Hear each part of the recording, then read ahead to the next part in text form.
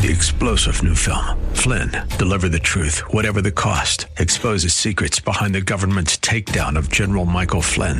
Flynn knew what the intel world had been up to. He ordered the first audit of the use of contractors. This set off alarm bells. He told the truth. He was the most dangerous person for Donald Trump to hire. They had to get rid of Flynn.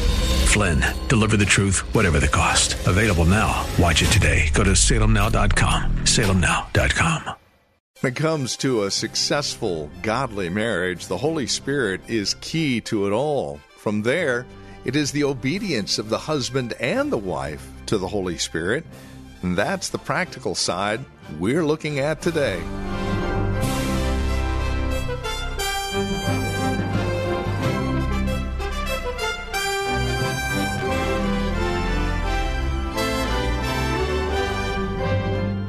This is Abounding Grace from Reformed Heritage Church in San Jose and online at reformedheritage.org.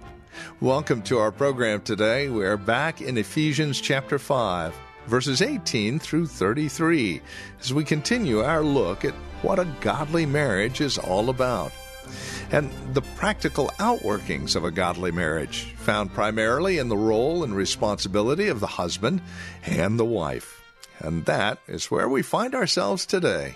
Join us for this very timely series, What is a Godly Marriage? Here's Pastor Gary and today's Abounding Grace. Husbands, let me give you this little piece of biblical counsel. Try blaming yourself more and your wife less, and see what happens. Start trying to see yourself as a worse sinner than your wife and see what happens. 1 Corinthians 13 describes this God-like love. It says, love is patient, love is kind, and is not jealous. Love does not brag and is not arrogant. It does not act unbecoming. It does not seek its own. It is not provoked. It does not take into account a wrong suffered. It does not rejoice in unrighteousness, but rejoices with the truth. Love bears all things, believes all things, hopes all things, endures all things. Love never fails. In verses 28 and 29 of our text, it says, this headship of love means that the husband is going to love his wife as himself. Let's read the text. So husbands ought to also love their own wives as their own bodies. He who loves his own wife loves himself, for no one ever hated his own flesh. Brothers, let's get one thing down pat. If you only remember one thing today, I want you to remember this. The major cause of failure in marriage is the love of self. Go back and take inventory of your marriage and see if that is not true. Self-love, selfishness, self-centeredness are the most destructive forces in the world, and nothing destroys a marriage quicker than the outbursts and manifestations of self-love and self-concern. And ladies, the same goes for you. On the other hand, nothing strengthens or enriches a marriage like self-denial. Love for God with all the heart, and loving one's wife with a love that we once had for ourselves. Understand that our wives are far more than our marriage partners. We are one flesh, it says in Scripture. We are members of one body. We are bone of each other's bone and flesh of each other's flesh.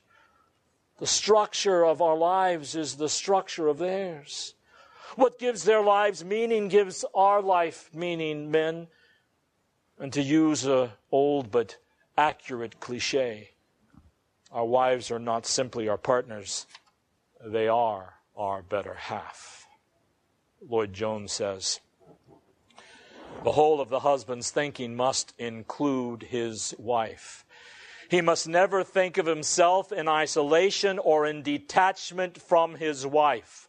The moment he does so, he has broken the one fundamental principle of marriage, bone of bone and flesh of flesh. The Christian husband then must never have any desire for himself or his freedom or his own space, as if he were complete in and of himself, unquote. Without your wife, brother, you are only half a man at best. As we live with our wives and as we live for our wives, then we are complete men. We must love our wives as part of ourselves. Therefore, just as the husband should not abuse the wife, neither should he ever neglect her. To abuse her is to abuse himself, and to neglect himself, and to neglect her is to neglect himself. And if the physical body is neglected, or it is taken for granted, physical breakdown soon takes place, and your marriage will fall apart. Notice what verse 29 goes on to say. No one ever hated his own flesh, but nourishes and cherishes it, just as Christ also does the church. Here, Lloyd Jones again. The wife is to be kept, preserved, guarded, shielded, provided for by the husband. That is the relationship. As Christ nourishes and cherishes the church, so the husband nourishes and cherishes his wife. And the wife should realize that. That is her position in this marriage relationship, unquote. I love those words, nourish and cherish. They are both words of tenderness and words of endearment. Simple words with simple meanings. The word nourish in Greek means simply to feed. It means to provide food and nutriment to your wife. And the husband is to nourish his wife, and by doing so, to keep her healthy. In loving your wife, you are to provide for everything she needs, to be healthy in every facet of her life. It is our responsibility to keep our wives healthy and to nourish them spiritually by having conversations about the Bible, having family devotions and prayer time together, not separate, although that's good too. It is our responsibility to nourish them spiritually, to nourish them physically, emotionally, intellectually, and socially. And so I ask you, husbands, are you giving your wife the nourishment she needs? Or is your wife anemic, physically and spiritually, because of your failure to nourish her? The word cherish is a great word. It is actually one of those warm, fuzzy words, because the word cherish in Greek means to warm. So you are to feed and warm your wife. It is to warm as a mother warms her infant in her bosom. And remember, this is addressed to men. You are to warm your wife as a mother warms her infant in her bosom. In 1 Thessalonians chapter 2, verse 7, speaking as a man, Paul says, describing his relationship with the Thessalonians, but we prove to be gentle among you as a nursing mother tenderly cares for her own children. Now, that's not that macho, is it? Like, I treated you like a man should. I was just and I was strong and I was protective. I did everything a man is supposed to do in reference to you, Thessalonian Christians. No. Paul said in an even more manly voice, I was your nursing mother. I tenderly cared for you as my little children. Listen to what John Calvin said about this verse. A husband nourishes and cherishes his wife as a mother in nursing her children. She manifests a certain rare and wonderful affection. Inasmuch as she spares no labor and trouble, shows no anxiety, willing to put up with whatever pain, is wearied by no toil, and even with cheerfulness of spirit, gives her own blood to be sucked, unquote. Do you give your own blood to be sucked by your wife as you nurse her and cherish her? I think not. Or is that what you want her to do for you, brothers? Brothers, please try cherishing your wife. Try making her feel cherished. Jesus Christ, in the highest and most complete sense, nourishes and cherishes His bride, us. He patiently nourishes her so she will bloom and blossom, so she bears fruit for Him, the whole time cherishing her with perfect tenderness and kindness.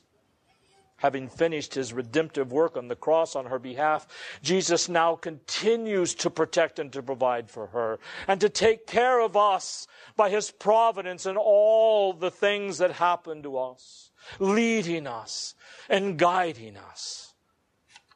In 1,001 ways, Jesus nourishes and cherishes the church for whom He died. And brother, that is the Christ-like way a husband is to love his wife, softly and tenderly. Now, what are some of the hindrances to love in marriage? Let me just mention a few. Some of the hindrances of love on the part of the husband in marriage is wrong motives. It is difficult to love your wife the way Christ loves the church if your motives are not what they should be. And our motives are wrong if they are aimed at benefiting ourselves. So, brothers, I ask you to ask yourselves, why do you want to do for your wives? Why don't you do what is loving toward her? Ask God to search your heart and to show you any wrong motives you might have. And what are wrong motives? You do things for your wife to serve yourself, so you can feel good about yourself, so that you can get love or favors or intimacy, so she will be willing to wait on you and take care of you and fulfill you. And so you do things for her because you know you'll get something out of it. That is not the way Jesus loves us. And these are self-centered and wrong motives, brothers. What are the right motives? Well, you do it because you love God and you love her, and you have absolutely no goal of personal benefit. You bring her flowers, not because of what you're hoping to get later in the evening. You are kind to her. You are sweet to her. You nourish and cherish her without any concerns for benefiting from what you are doing toward her. You do it because you love God, and you know from His Word that that is the way you are supposed to love your wife. And so then you love her. What's another right motive? Of course, to glorify God. Man's chief end is to glorify God, and that is a husband's chief end as well. It glorifies God when you do those loving things toward your wife.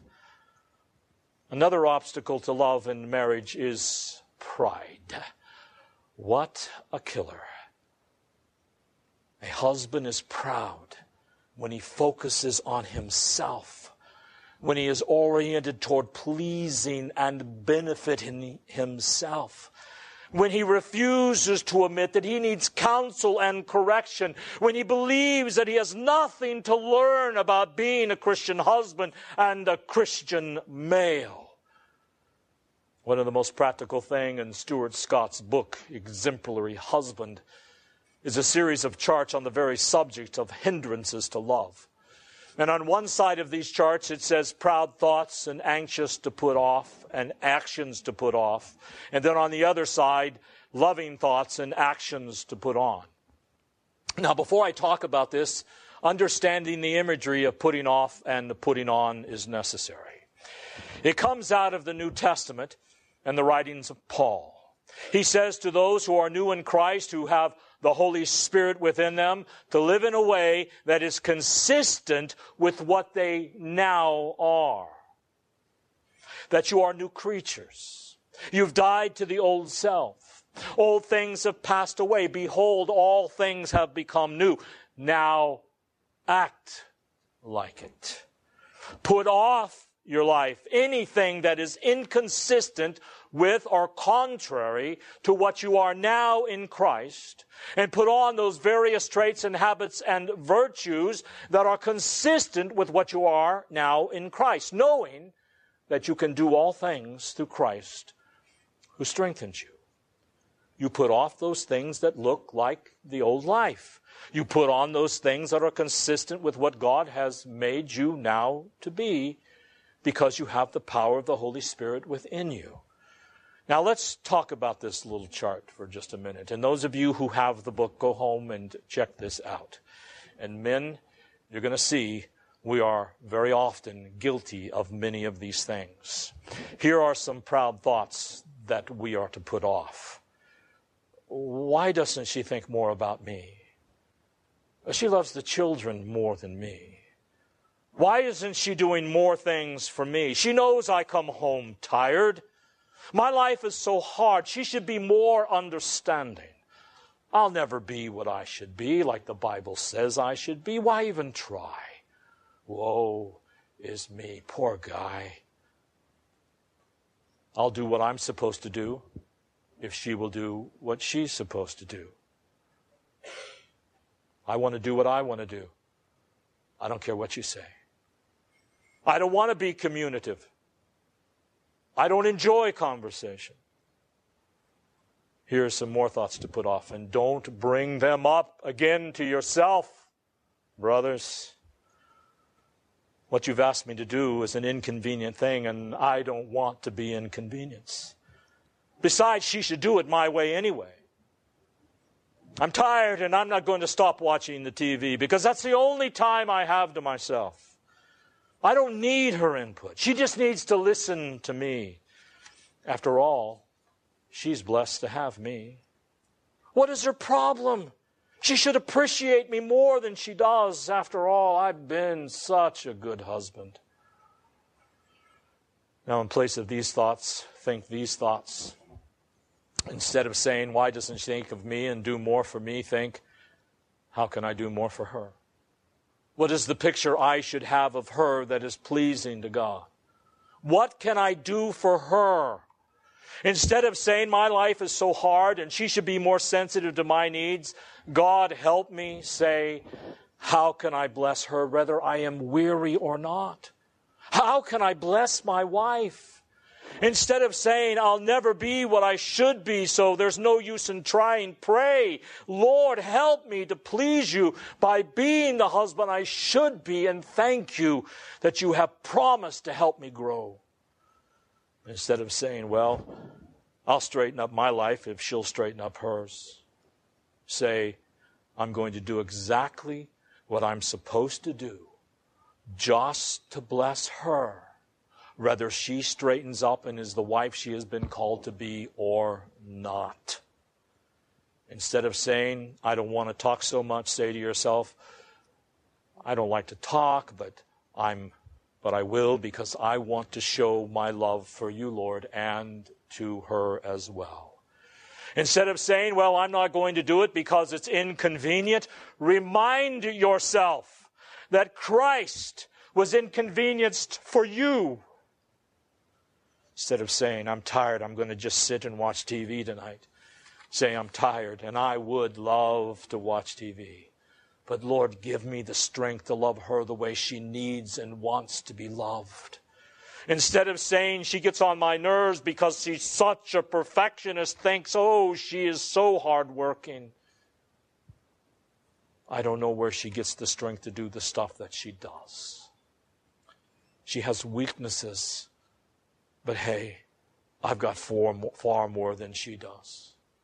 Instead of thinking she is so blessed to have me, she should appreciate me more, say instead, if she has a problem with me, maybe I need to change. She probably has a point. I'm fine. I do everything right. Instead say, I have not been completely faithful.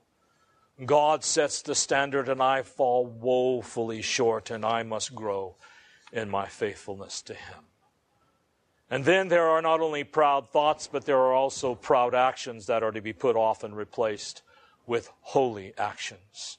Instead of you around your wife bragging about yourself, about how smart and wise and astute you are, and bragging about your accomplishments, let her hear you thank God for anything good that shows up in your life. Let her hear you thank God for any good accomplishments He, the Lord, has achieved through you. Instead of waiting or looking for her to love you or do for you first, you initiate action and affection and love. You do what you're supposed to do with reference to her without waiting for her to change. Sometimes instead of planning your day off around yourself, plan your day off around her and what she wants to do. Men, let me encourage you again to read Scott's book, The Exemplary Husband. There's a lot more, but the point is that pride is a great hindrance to your love for your wife. Fear is also a great hindrance to love. A husband is sinfully fearful when he is consumed with worry about the outcome of something that will affect him negatively or that might jeopardize his happiness or his comfort. Bitterness is another hindrance to love. A husband is bitter when he continually finds fault with his wife and finds it difficult to think good things about her or to do good things for her. And he often punishes his wife for the way he feels by withdrawing from her or by verbally attacking her or by making her life difficult for her. Preoccupation is a hindrance to love. A husband is sinfully preoccupied when he is consistently focused on other things of lower priority than his wife, or when he is ignoring problems in the marriage. He is distracted by things of lesser importance to God then. And it is sinful to be money-oriented and success-oriented or leisure-oriented. Well, obviously there are many more hindrances, and we must be aware of them all and watch out for them all. But let me just conclude with these words to husbands. As I began today, without love, your marriage is worthless. And Jesus says, you and I are the ones who are primarily responsible for getting and keeping love and tenderness in our marriage. Don't think tenderness and love are unmanly or unnecessary or feminine. It takes a strong man to be loving and tender toward his wife instead of nourishing and cherishing himself. Increasing in love for our wives must be a major pursuit in our lives as Christian men. Stuart Scott says, the exemplary husband's wife will never accuse him of not loving her because the message of his life will be so loud and so clear. The man who truly loves God will seek to love his wife with the love God has shown unto him. So husbands, as you seek to obey God, pray that He would work His kind of love in you and in your life. Plan and carry out what it is to show biblical love to your wife, and most likely she will respond with enthusiasm. You know, in my years of counseling, I have never heard a wife say to me, Pastor, I need to come in for counseling. I need to have some help in my marriage. My husband is simply loving me too much. But men, regardless of your wife's response to your love, you are still called to be an exemplary husband in your love for her. Remember that one day we will stand before God, and we will have to give an answer as how we have or have not loved our wives. So let me close with this exhortation from the New Testament. Brothers, be imitators of God as His beloved children, and walk in love just as Christ also loved us or you, and gave Himself up for us or you, an offering and a sacrifice to God as a fragrant aroma. Amen.